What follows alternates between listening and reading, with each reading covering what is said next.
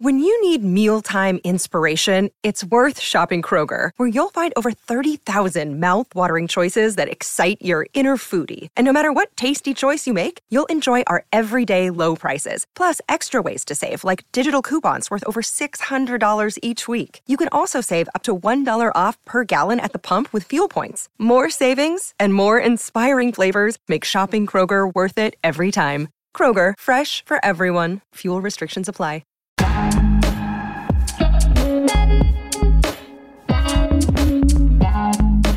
Hey, what's going on? It's Uncle Jimmy. Welcome to Whitlock's Weekly Firestarters. This is where you tune into to find out what you missed this week in Fearless, featuring Jason Whitlock. And without no further delays, hey, check this out on Monday's show.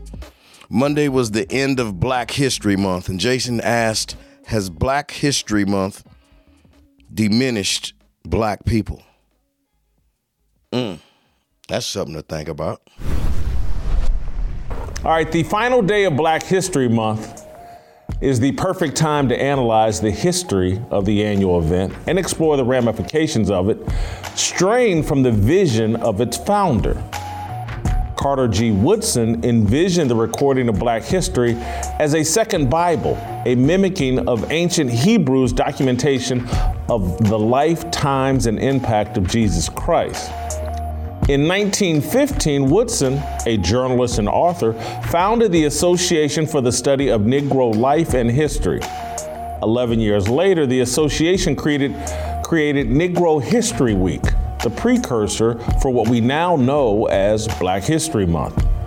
Woodson argued that the disparate plights of American Indians and Jews could be explained by one group having a written record of its history of accomplishment and the other not.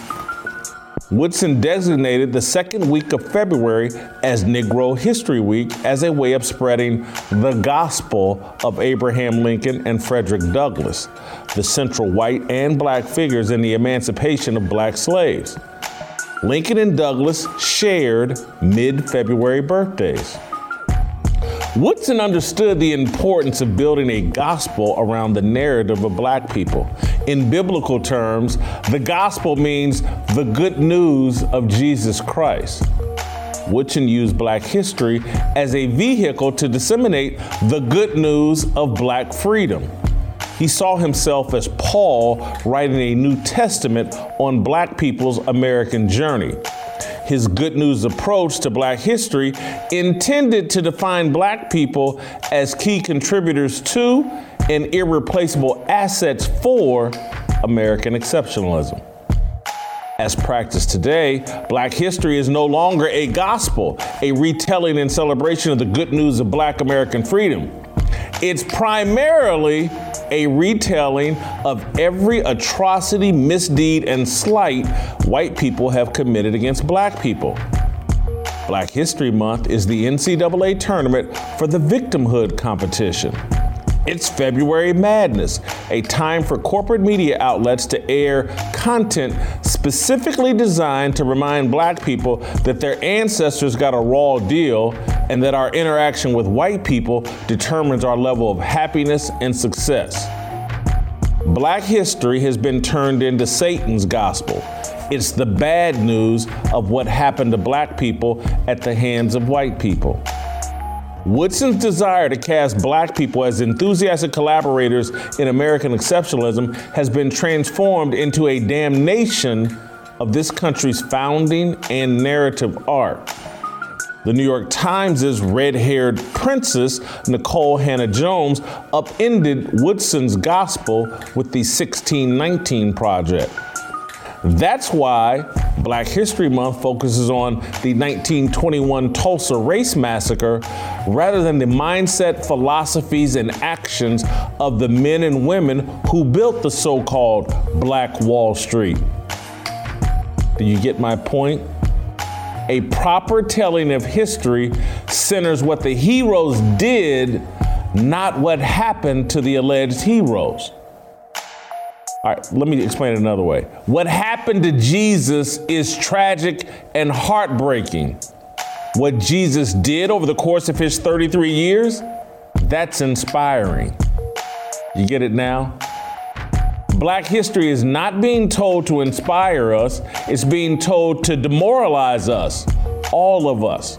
Modern Black history centers white people for a specific reason: the destruction of America. It defines white people as evil and Black people as irrelevant, except for what our lives say about white people.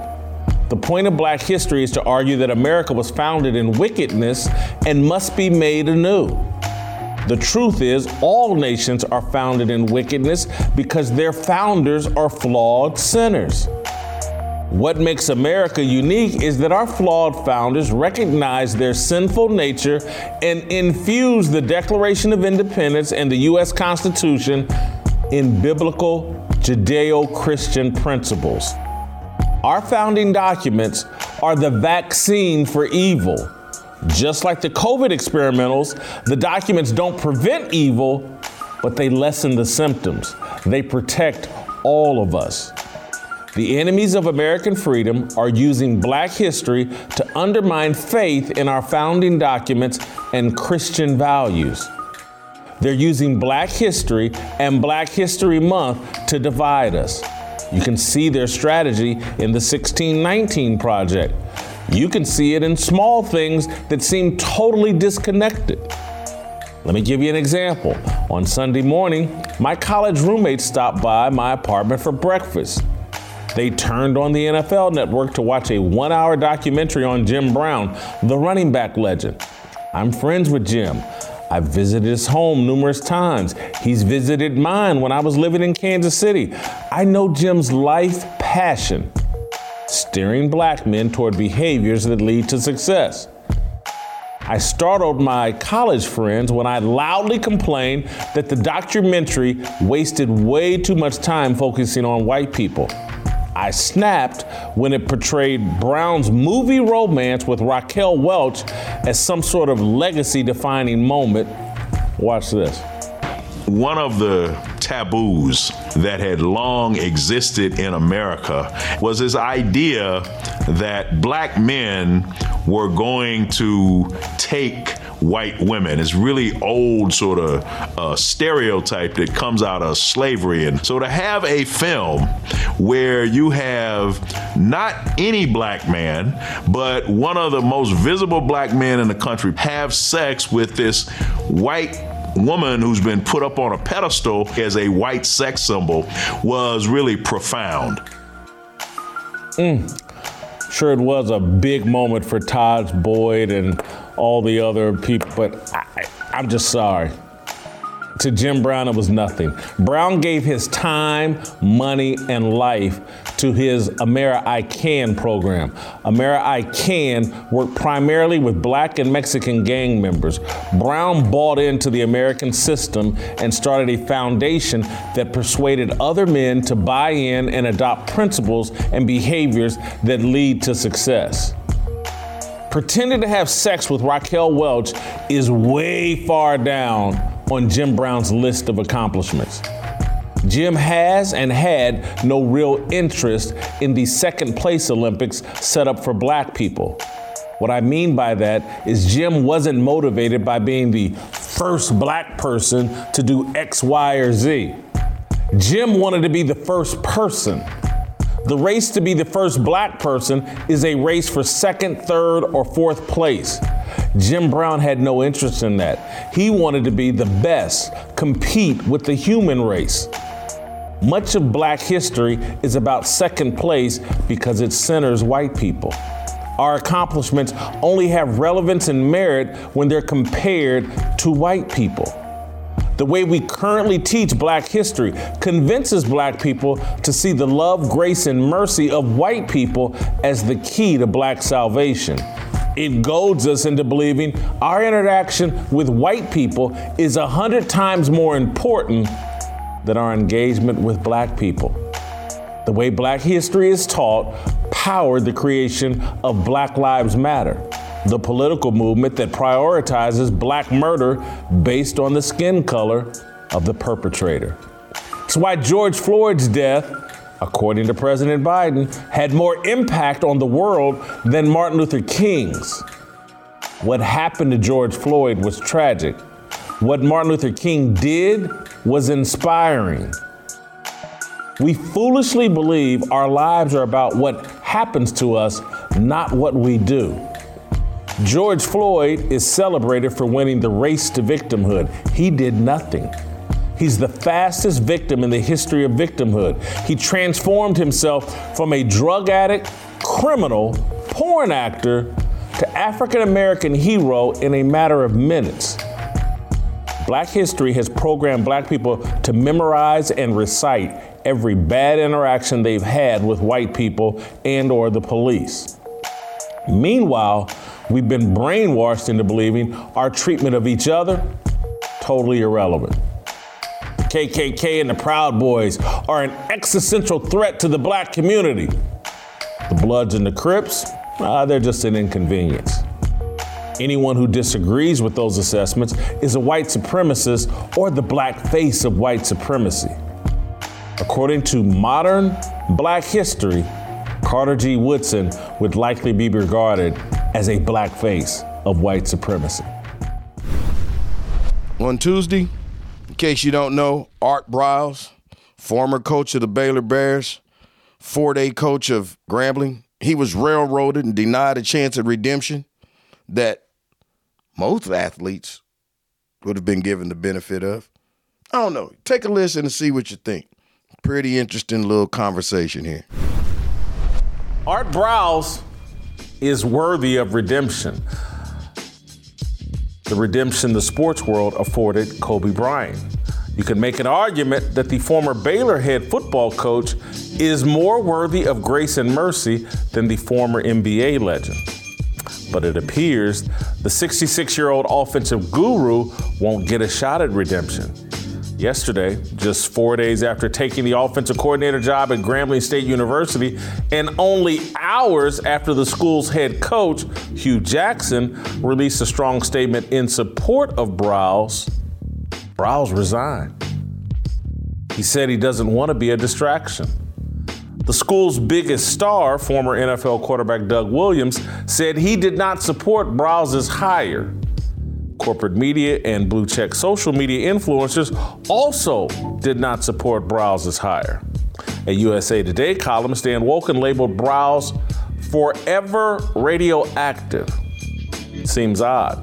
Briles' alleged crime is not nearly as reprehensible as the alleged misdeeds of countless football players who get second and third chances.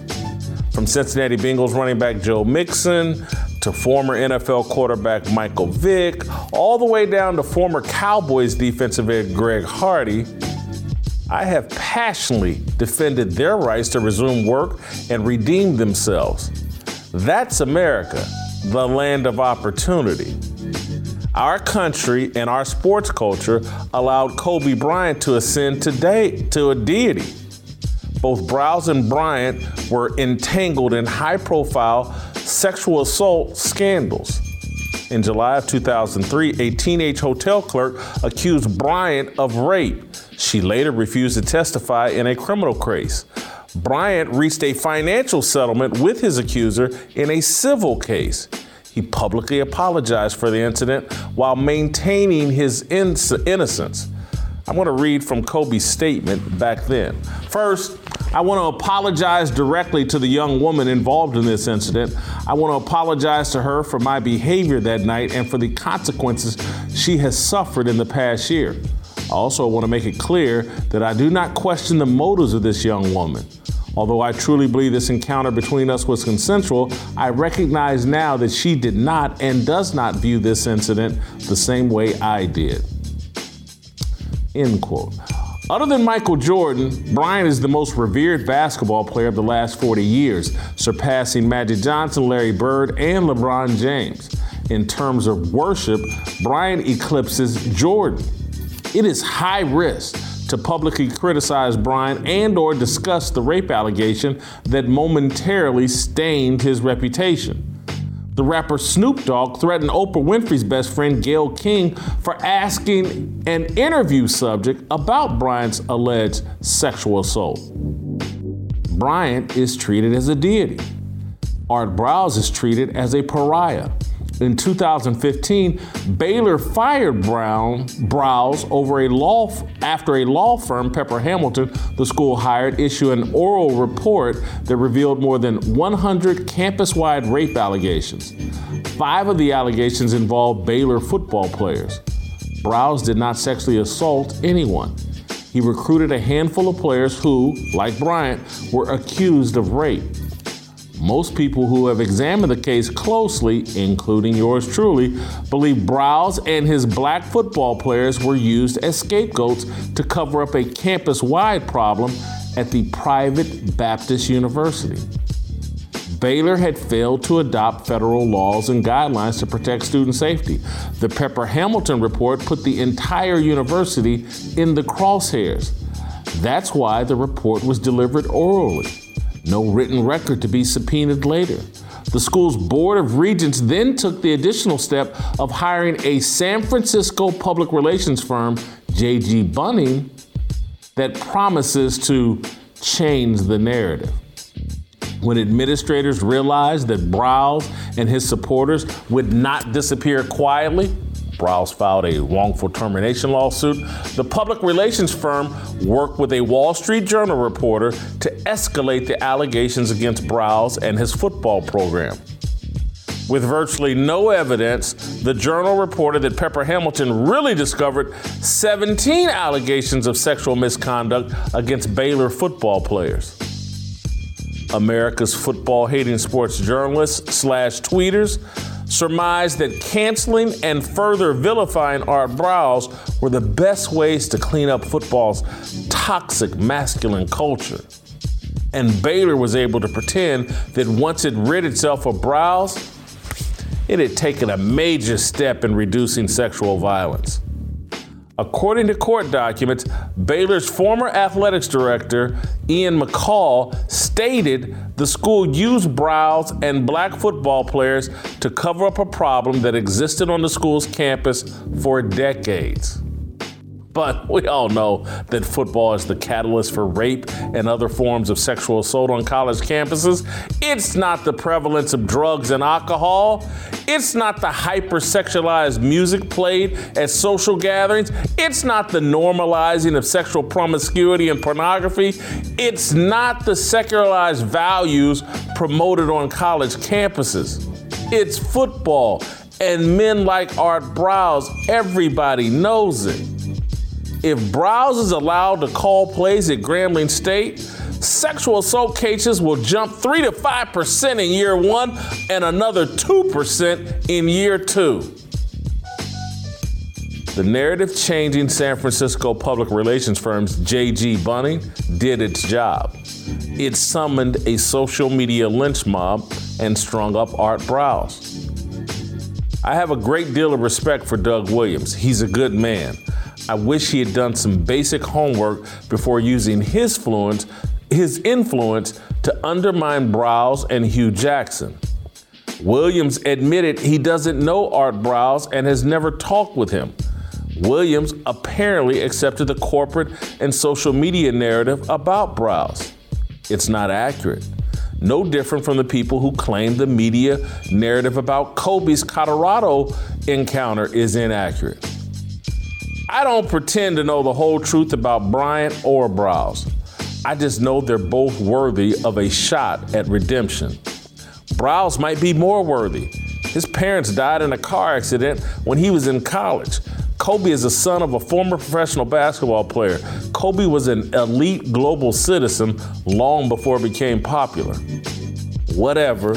The standard can't be that talented black athletes accused of and or convicted of crimes get to resume their careers and super talented white coaches must be removed from society. Eric Bieniemy, everyone's favorite black NFL assistant coach, has several female-related criminal allegations in his past. That has not stopped one member of the media from saying NFL owners are racist for failing to promote him to a head coach. Doug Williams and everyone else should rethink their position on Art Browse. At some point, the standard we apply to Browse will be applied to us. Now, in case a lot of you were like me and you fell asleep Tuesday night and allowed the presidential State of the Union to watch you, you'd know that on Wednesday, Jason had a field day with Joe Biden's State of the Union address. If you don't listen to nothing else, listen to the big guy go in on this one. Last night was probably one of the first times I ever felt like I was in with both feet on the political discussion. Anybody that has followed my career, followed my work as a journalist, as a writer, and as a broadcaster, I've tried to stay above the political fray. I feel like over the past 4 to 5 years, I've been pulled into the political fray in an uneasy fashion. But last night was the first time I was like, oh, I got both feet on the ground. I know exactly what I think. What is transpiring sparks something in me, and I feel more confident. And so, again, who knows if I'll ever vote? I seem to be heading that direction that I'm going to, but I really have always made an attempt to stay above the political fray because I don't like politicians, period. And the thing that appealed to me about Donald Trump was that he wasn't a politician. And so he had the ability to be authentic, where I think most politicians are incredibly inauthentic.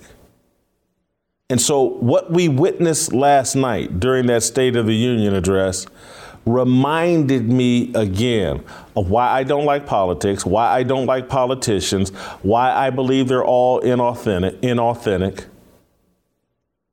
Because Joe Biden last night tried to morph in to Donald Trump. We've watched Joe Biden and the Democratic Party for the past 5 years.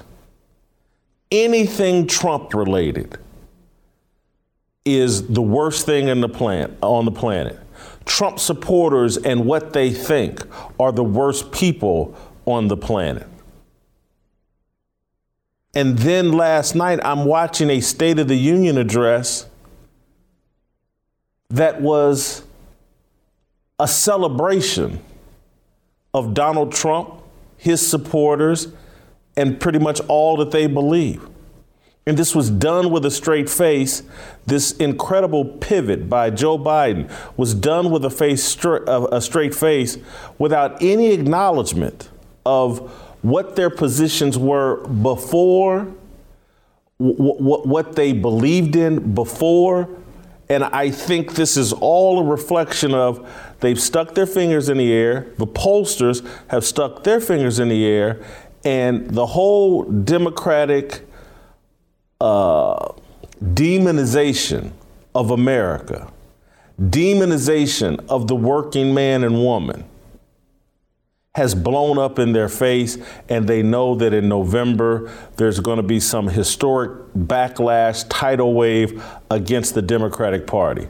And Joe Biden last night tried to pivot to Donald Trump talking points. And that's why I'm calling last night Be MAGA.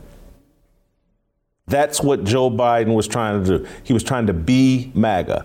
Biden makes America great again. That's what the State of the Union was. And it wasn't just Joe Biden, because the thing you have to understand about a State of the Union, particularly in this era, it's just a 1-hour commercial for whatever party is in power. And so that was a choreographed commercial last night. From start to finish, everybody that Joe Biden called out in the audience was personally picked for a specific reason, and they were supposed to represent something specific. All the little talking points and the applauses are all calculated and orchestrated, the wait for the applause. And then I thought, in the moment that nearly made me fall off my couch as I was watching this, and this is where we start, because I'm going to walk you through what I thought were some of the critical, pivotal things that were said last night in the State of the Union. For the most part, I'm going to do them in order, but I'm going to start about 30 minutes into his address. And then I'll go back to some things that happened in the beginning, because I thought this was the moment where I was like, look at these mofos. They have no idea who they are or what they were representing just 3 months ago, 6 months ago, 12 months ago, the entire time Trump was president. And they think they can take their mask off at the perfect time. Oh, State of the Union.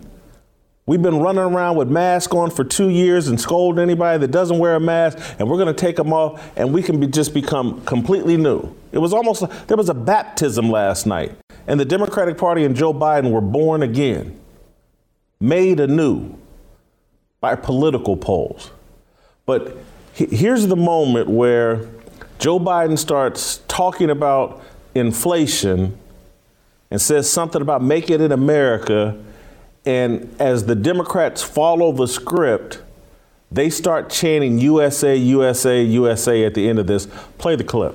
One way to fight inflation is to drive down wages and make Americans poorer. I think I have a better idea to fight inflation. Lower your costs, not your wages.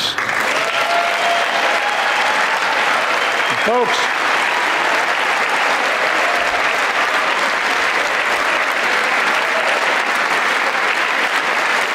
that means make more cars and semiconductors in America, more infrastructure and innovation in America, more goods moving faster and cheaper in America, more jobs where you can earn a good living in America.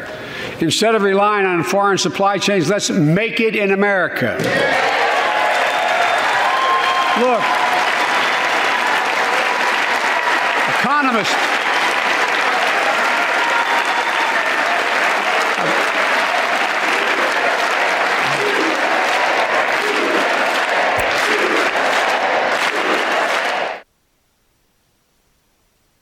Are you kidding me? The party that for the past 5-6 years has framed America as irredeemably, systemically racist. The party that has sat by and applauded as Antifa and Black Lives Matter denigrated every historical monument, every founding principle we have in America.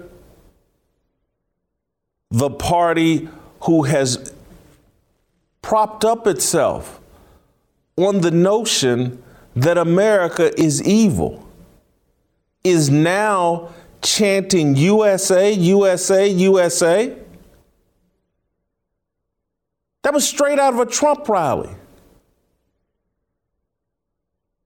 You can't make that kind of pivot in an instance without any explanation.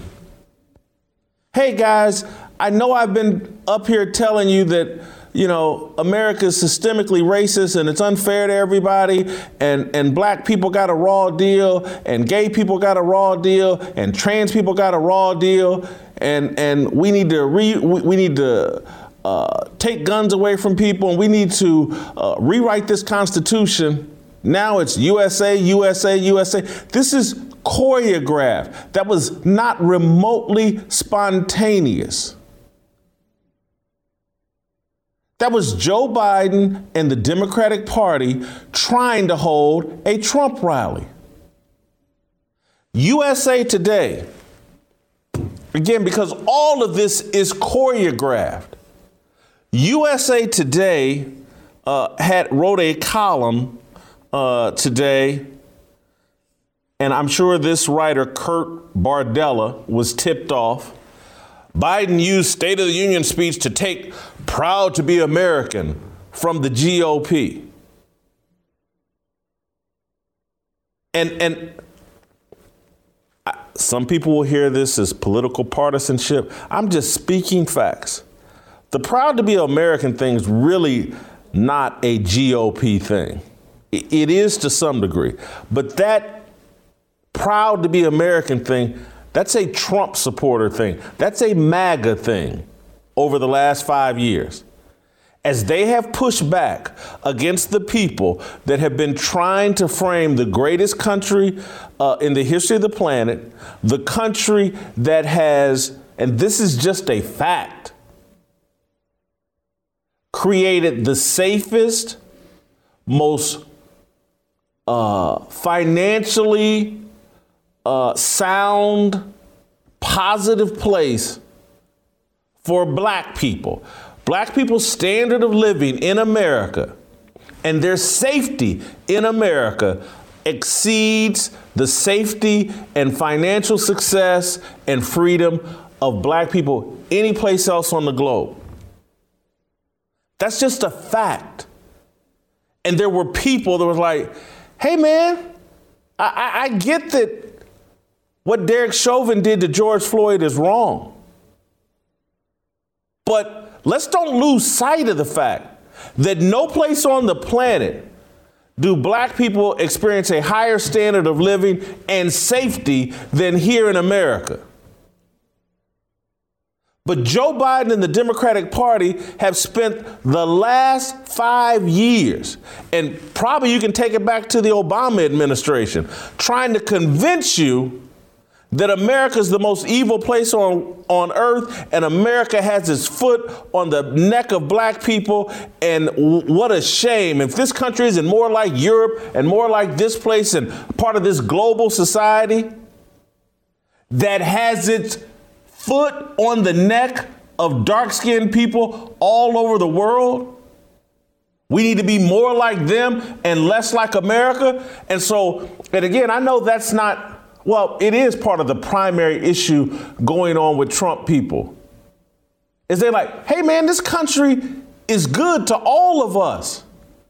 And we're tired of hearing Joe Biden and Kamala Harris and Nancy Pelosi and the Democratic Party and Rashida Tlaib and AOC tell us how bad this country is. And on Thursday's show, I'm going to be honest with y'all. Jason outkicked his coverage. Somehow, some way, he went out and found, as we just talked about, Art Briles, former Baylor head coach. Guess what? The dude is in the studio. He's here to give his side of the story and tell us his side of what happened at Grambling and all of this whole thing going on. Whoa! Can't wait for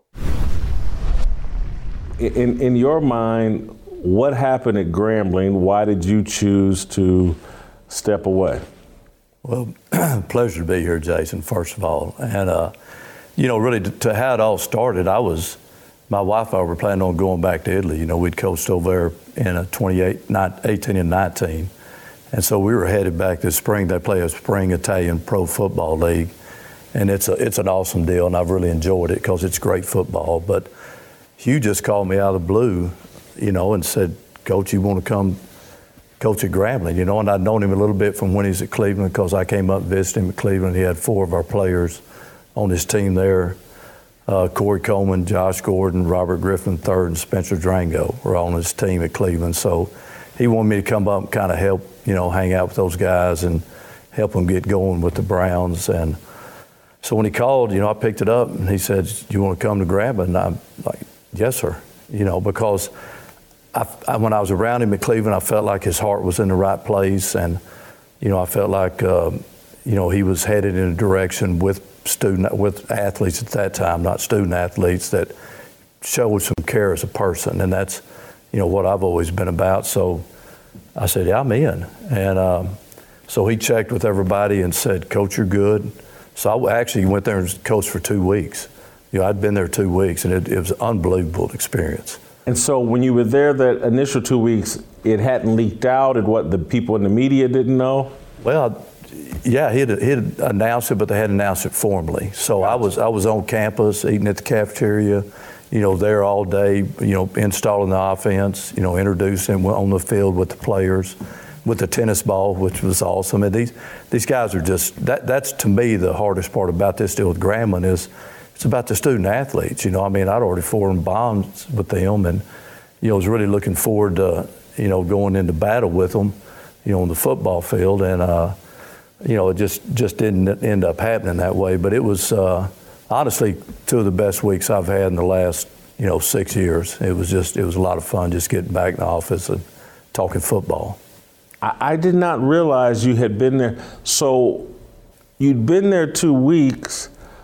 And again, I know you're saying they hadn't formally announced it, so I guess no one had formally asked Doug Williams for his opinion. Yes, sir. Were you aware during that 2-week period that perhaps Doug Williams was uncomfortable or making noise behind the scenes that he was on? No, I had no idea. Everything that I was presented with through Hugh and the athletic director it's all good. There wasn't any chatter on the outside that I was aware of. I guess they weren't either. I don't know, but I was on campus for 2 weeks, and there early and stayed late and having fun coaching ball. And so Art Briles, one of the most successful college coaches, innovative, disruptive coaches, arguably in the history of college football, he's on Grambling's campus for 2 weeks. Did you ever have a chance to talk or meet with Doug Williams? No, sir. No, I never did. And so when you read comments in the paper that he wouldn't support it, you're totally blindsided, or? 100%. Just kind of came out of the blue. I think that happened last Friday. Yeah. And I have a lot of respect for Doug also, like you mentioned. I hope my date's right, but I think it was 1988 Super Bowl. That's when he won it with the Redskins. And I'm thinking Art Monk. I don't remember who the receivers were, but they're pretty dynamic. He probably threw for the high threes, low fours that game. But so it surprised me a little bit. I knew he went to Grambling. I knew he was a coach at Grambling. But when you think about Graham, you think about Eddie Robinson, and when I was a high school coach in Texas, I actually went to listen to Eddie Robinson. I think it was about 1993 at the AFCA convention, front row, just because he was an icon. Yes. And, got his autograph. And the thing I loved about the talk is that he talked about everything but football, and that's what I loved. He talked about, helping kids, raising kids, being there for them, loving them, and just giving them direction. And, so that resonated with me. But even as a high school coach back then, that's what I've always been about. And it goes back to how I was brought up and what I went through early in life. So that really stood well with me. And so I always, when somebody says Grambling, I smile, and it's called Eddie Robinson. So Hugh share with me that he remembers your first practice, and I didn't know he was talking about 2 weeks or 3 weeks ago or whatever when he said it, but he said that you got very emotional after practice and was like, "You've given me my life back." What was it about returning to college football and returning to Grambling? Do you remember that? Do you remember your first day? That he said you were nearly in tears. You were so. Probably not nearly. I probably was, maybe shedding one or two. Just the joy and excitement of being back on the field in an environment that I've lived my whole life in. My father's a coach. That's all I've ever done. I've coached for over 40 years. And so just being back to a place where I'm comfortable, to where I feel like I can help and serve a purpose. That to me, and just seeing the excitement in the players and their want to and their drive and their determination and their care, all that it means the world to me. And I don't want to, but one of the things I've expressed in my conversations with people about this is that the kids at Grambling had an opportunity to work with a former NFL head coach who had run some offenses in Cincinnati for Marvin Lewis, been a head coach with the Raiders, been a head coach with the Cleveland Browns. That's their head coach. And then this head coach is smart enough to realize that he's a great offensive coach, but just being completely understood. You coached at Baylor where there was a lot of funds and a lot of support. When you're coaching at an HBCU, there's not a huge support staff. Funds are tight, and there's fires to put out constantly. Not that there are not fires to put out at the other schools, but you having enough self-awareness to know that if I'm gonna have a dynamic offense, it can't be me because of all the other responsibilities. And so he figures out a way to bring in an offensive genius. You don't have to comment on that, but clearly your resume says that. Someone who's had a tremendous amount of success. And so the kids at Grambling were about to get the best of both worlds, a former NFL head coach and a guy that created a lot of NFL players at the collegiate level. And I think that's what, there was an opportunity to give the Grambling kids the greatest gift you can give a football player, people that know how to develop them at the highest level. And that's what I wonder if people have lost sight of, the opportunity that's being denied the kids at Grambling.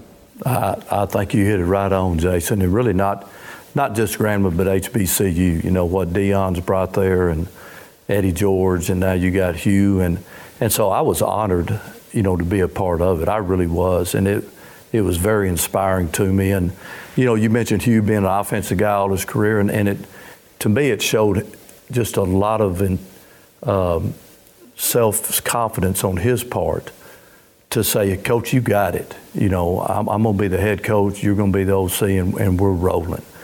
So he let me do that. And to me, that just shows what kind of man he is, what he's trying to do. He's trying to do the best for Grambling University. And that's what I was all about too. And it's sad that it didn't work out. And I don't know if I want you to comment on this, but I just want to say it, that I've been trying to explain to people Stephen A. Smith, and maybe we still have that clip. We used it a couple of days ago, but Stephen A. Smith's on ESPN and saying this is going to go down on Hugh Jackson's legacy, that at a HBCU, basically he inferred that they didn't give a black coach that job. And I've argued and explained to people well, hold on, man. The predominantly white schools can come in and take all the black talent they want and help their schools, but we can't take one of the greatest offensive minds and college coaches we've ever seen and have him come and help the black kids at the black school. So integration's only a one-way street. Assets going back and forth between communities is only a one-way street. Our assets go out, they get to keep their assets. And so coaching at an HBCU, because I agree with you, Deion's created so much excitement and so much attention. I don't even think people are aware that some of these schools at particular games are averaging 50, 60,000 people. And so you are aware that HBCUs or football is having a renaissance, and they're starting, and you want to be a part of that. I did. I've always, my whole career, Jason, it's been about going to places that we're going to climb. From high school, collegiately, University of Houston, and at Baylor, and this was the same scenario there for me, as an inspiration, because I want to see places change, I want to see people exceed, and I want to see alumni happy and proud, and so that to me was a great opportunity, for the university, and for what Hugh Jackson tried to make happen, I applaud him. I really do, because in his mind, rightfully so, professionally, he was doing the right thing for those student athletes. And at the end of the day, that's all it's about. You know, that's your legacy. Your legacy's the love and the support and the growth you put in those young student athletes as they carry on. My proudest moments of coaching college football are first-generation graduates. That's the proudest moments I have. You know, when these kids can stand there and be a college graduate for the first person in their family, and they got a young daughter and son looking up at them some days thinking, well, if Daddy can do that, I can do it. It just changes generations. So that was, you know, my main goal, any college job I've ever been at. And so we have a contributor on this show, great young man, former University of Missouri wide receiver, TJ Moe. He played at Mizzou when you were at Baylor. I think played against you a couple times. TJ's a great guy, Christian, all the right values. And he was upset that you stepped away from this Grambling situation. Why didn't he stand there and fight? Blah, blah, blah. And I was saying to him, like, now, come on, TJ. I don't think Art quit here. I think Art made an offer he couldn't refuse. Is that accurate? I mean, you're on it, Jason. I would never step away from a chance to help young people, not voluntarily. And so you just took the high road by putting out that statement and you know, didn't want to burn any bridges or point any fingers. Didn't want Grambling to go through a media flurry that could be avoided. You know, that's it. But, you know, I was very anxious and very excited and very driven to go help the Grambling Tigers and the G-Men and Coach Jackson and that university. I'll just say that. And I was presented with a situation that it looked like it was not going to happen. And so, and again, this is my thoughts. Don't attach these to anyone else, but is there a potential Hail Mary to be thrown here in terms of have you or Hugh reached out to Doug Williams and said, hey man, could you and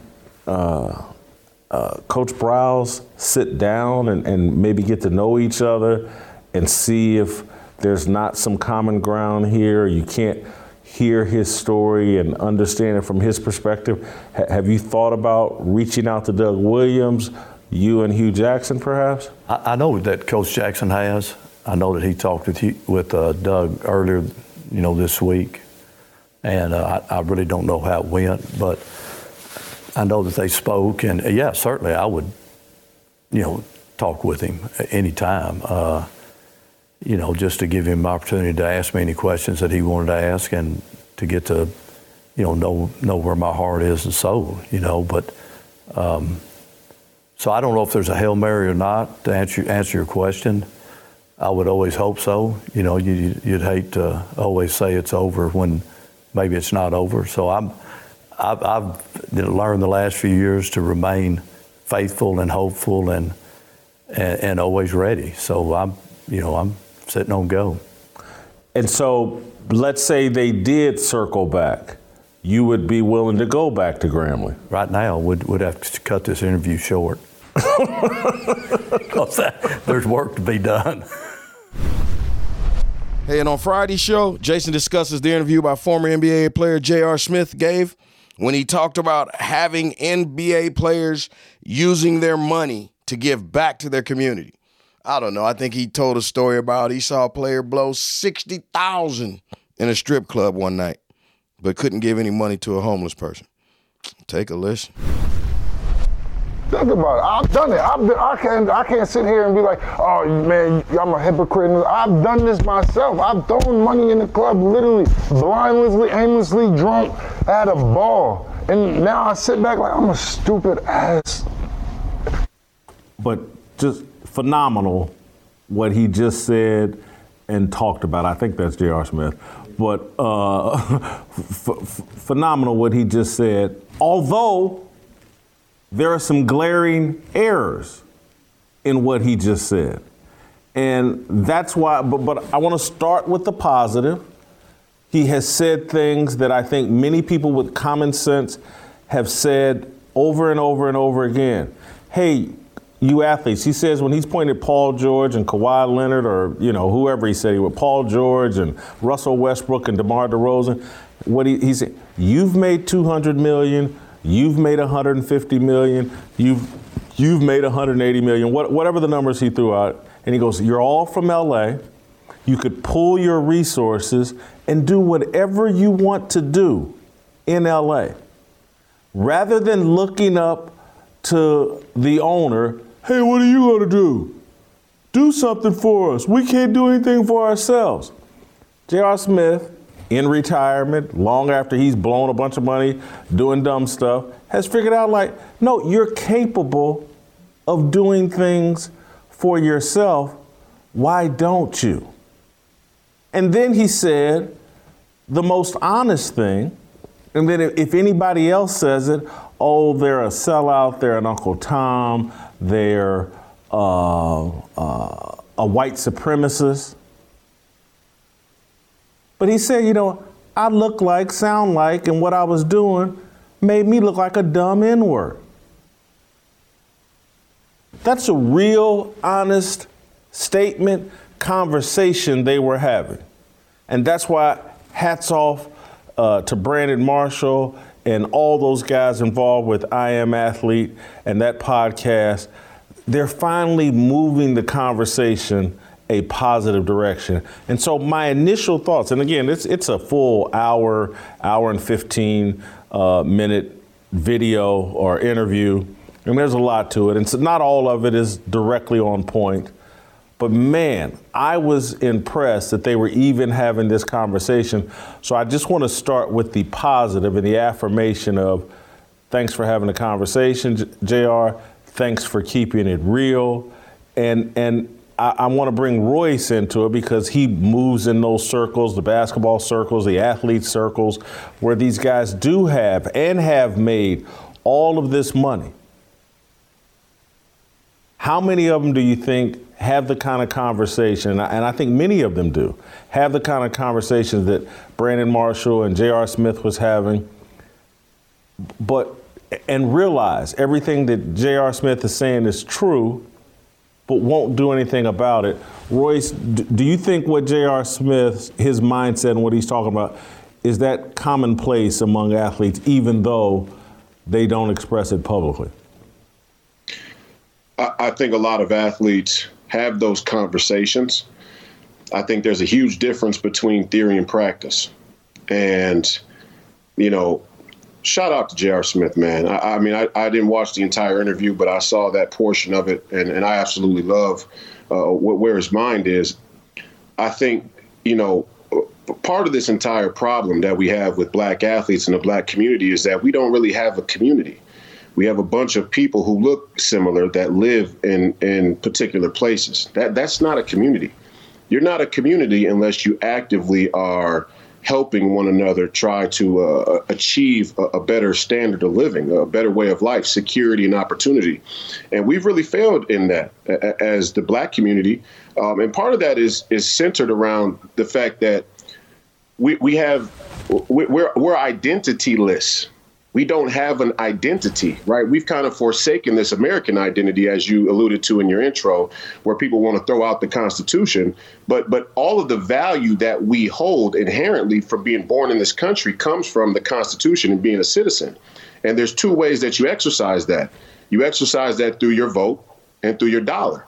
Now, there are other ways to exercise that, but that's the fundamental basis of how we exercise that. So, I think we've squandered both. We've squandered our vote and we squandered our dollar, and we don't understand the value of ownership and equity. And so to one of your points that you made about the George Floyd situation and the players asking the owners for something, here's where I would deviate.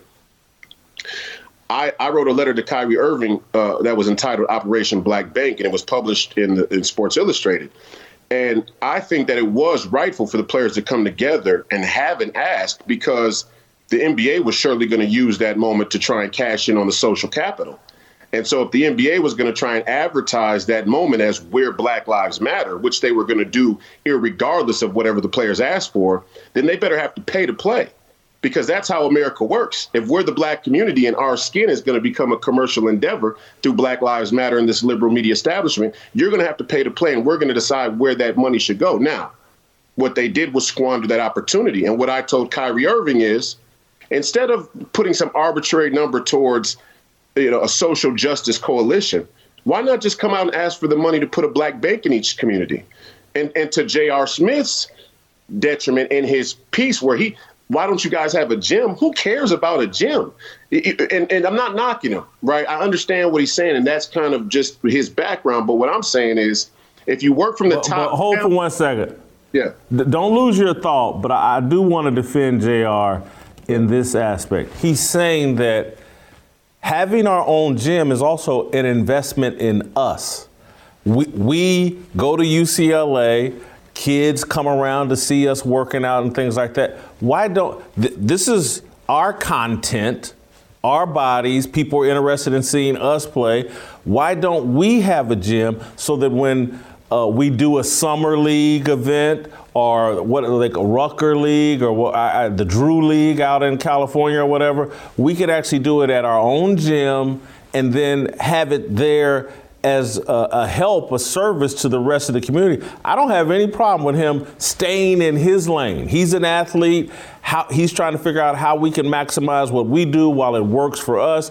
And again, there are bigger things to do, but at least he's thinking about things he can do that work for him and could work for the community. And I totally feel him. And I think we should have our own gyms. I think we should make investments in our community. But what the black elites in our country have to understand, and many of them are the black bourgeoisie that have sold this out, and it's not by accident that they sold this out, but here's what we have to understand. Our entry point and access to capital comes through basketball players and other entertainers. Right. This is where our access to capital is sort of galvanized. And so it does become incumbent upon these black basketball players, entertainers, actresses, comedians, people who get that access to large amounts of capital and credit to expand what their lane is, because we don't have those traditional businessmen, bankers, attorneys, real estate property moguls that understand how you build wealth. And so and the way that you build wealth is through ownership. And the other way you build wealth is through access to credit. OK, so once you build a bank, and listen, he said 60,000 and we're talking about $100 million contracts. It's only $12 to $15 million to build a bank. It's not even that expensive. OK, so you build the bank first, then you can build the gym, then you can buy the property and the land. But Royce, I want to defend JR because I got some criticisms of what he talked about, but I want to defend JR. He's on a journey. And you got to remember, he's running the same marathon as you, except you're on mile 24, he's on mile 1. And what I'm celebrating and just want to express positive energy toward. He's entered the marathon of life. He's on the journey. If he wants to start with a gym, trust me, when he's on that path, now he's attracted a Royce White to say, oh, well, let me go engage with J.R. Smith and help him catch up to see what gym is great. But as we move forward, let's make sure we have a bank and we keep recirculating our investment dollars in our community, and we keep it all within us, our community. That's just because you're on mile 24, don't look back and the people that just starting the race and be like, come on, how come y'all ain't up here with me? Wait a second.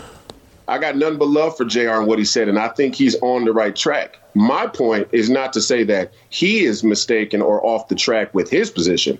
My point is to actually use him as a way to point to all of the people who have been given access to larger amounts of money in a platform to talk about things that are in no way going to change the circumstance of Black America, because they're anti-American. LeBron James, and a number of other types of people we could mention. So I don't have a problem with where J.R. Smith is at. I think that we have to understand that even J.R. Smith's little entry point is breaking through the crack. It's squeezing through the crack of a narrative that's been captured by a liberal establishment who has no interest in what J.R. Smith is talking about. And that's why a message like that would actually squeak through the cracks if a person like you didn't promote it and highlight it. And we have to be mindful of that. And as the Black community, we have to understand we're in a crisis, and it's here right now. And we're on the brink of World War III. We don't have 24 more miles to catch up to where the rest of America is. The future of America may actually depend on Black America in many respects, and us coming around to being a real force and demographic in this country. We don't have all the time in the world. Well, Royce, I certainly agree with that. I think that so-called Black America has been critical to the success of this country for the entire time, and not just through labor. I think we served as America's moral conscience for a long time and kept our moral compass on the right track. And that's why our moral compass has been perverted. It's been intentional to remove the Black man from any sort of morality, any sort of relationship with Jesus Christ and God. This is all intentional. As I said, I'm Uncle Jimmy. Go to youtube.com/Jason Whitlock. Hit the likes, hit the subscribe button. Join the Fearless Army. Get the Fearless gear. Get swaggy with it, baby. Let's make it happen. Be fearless.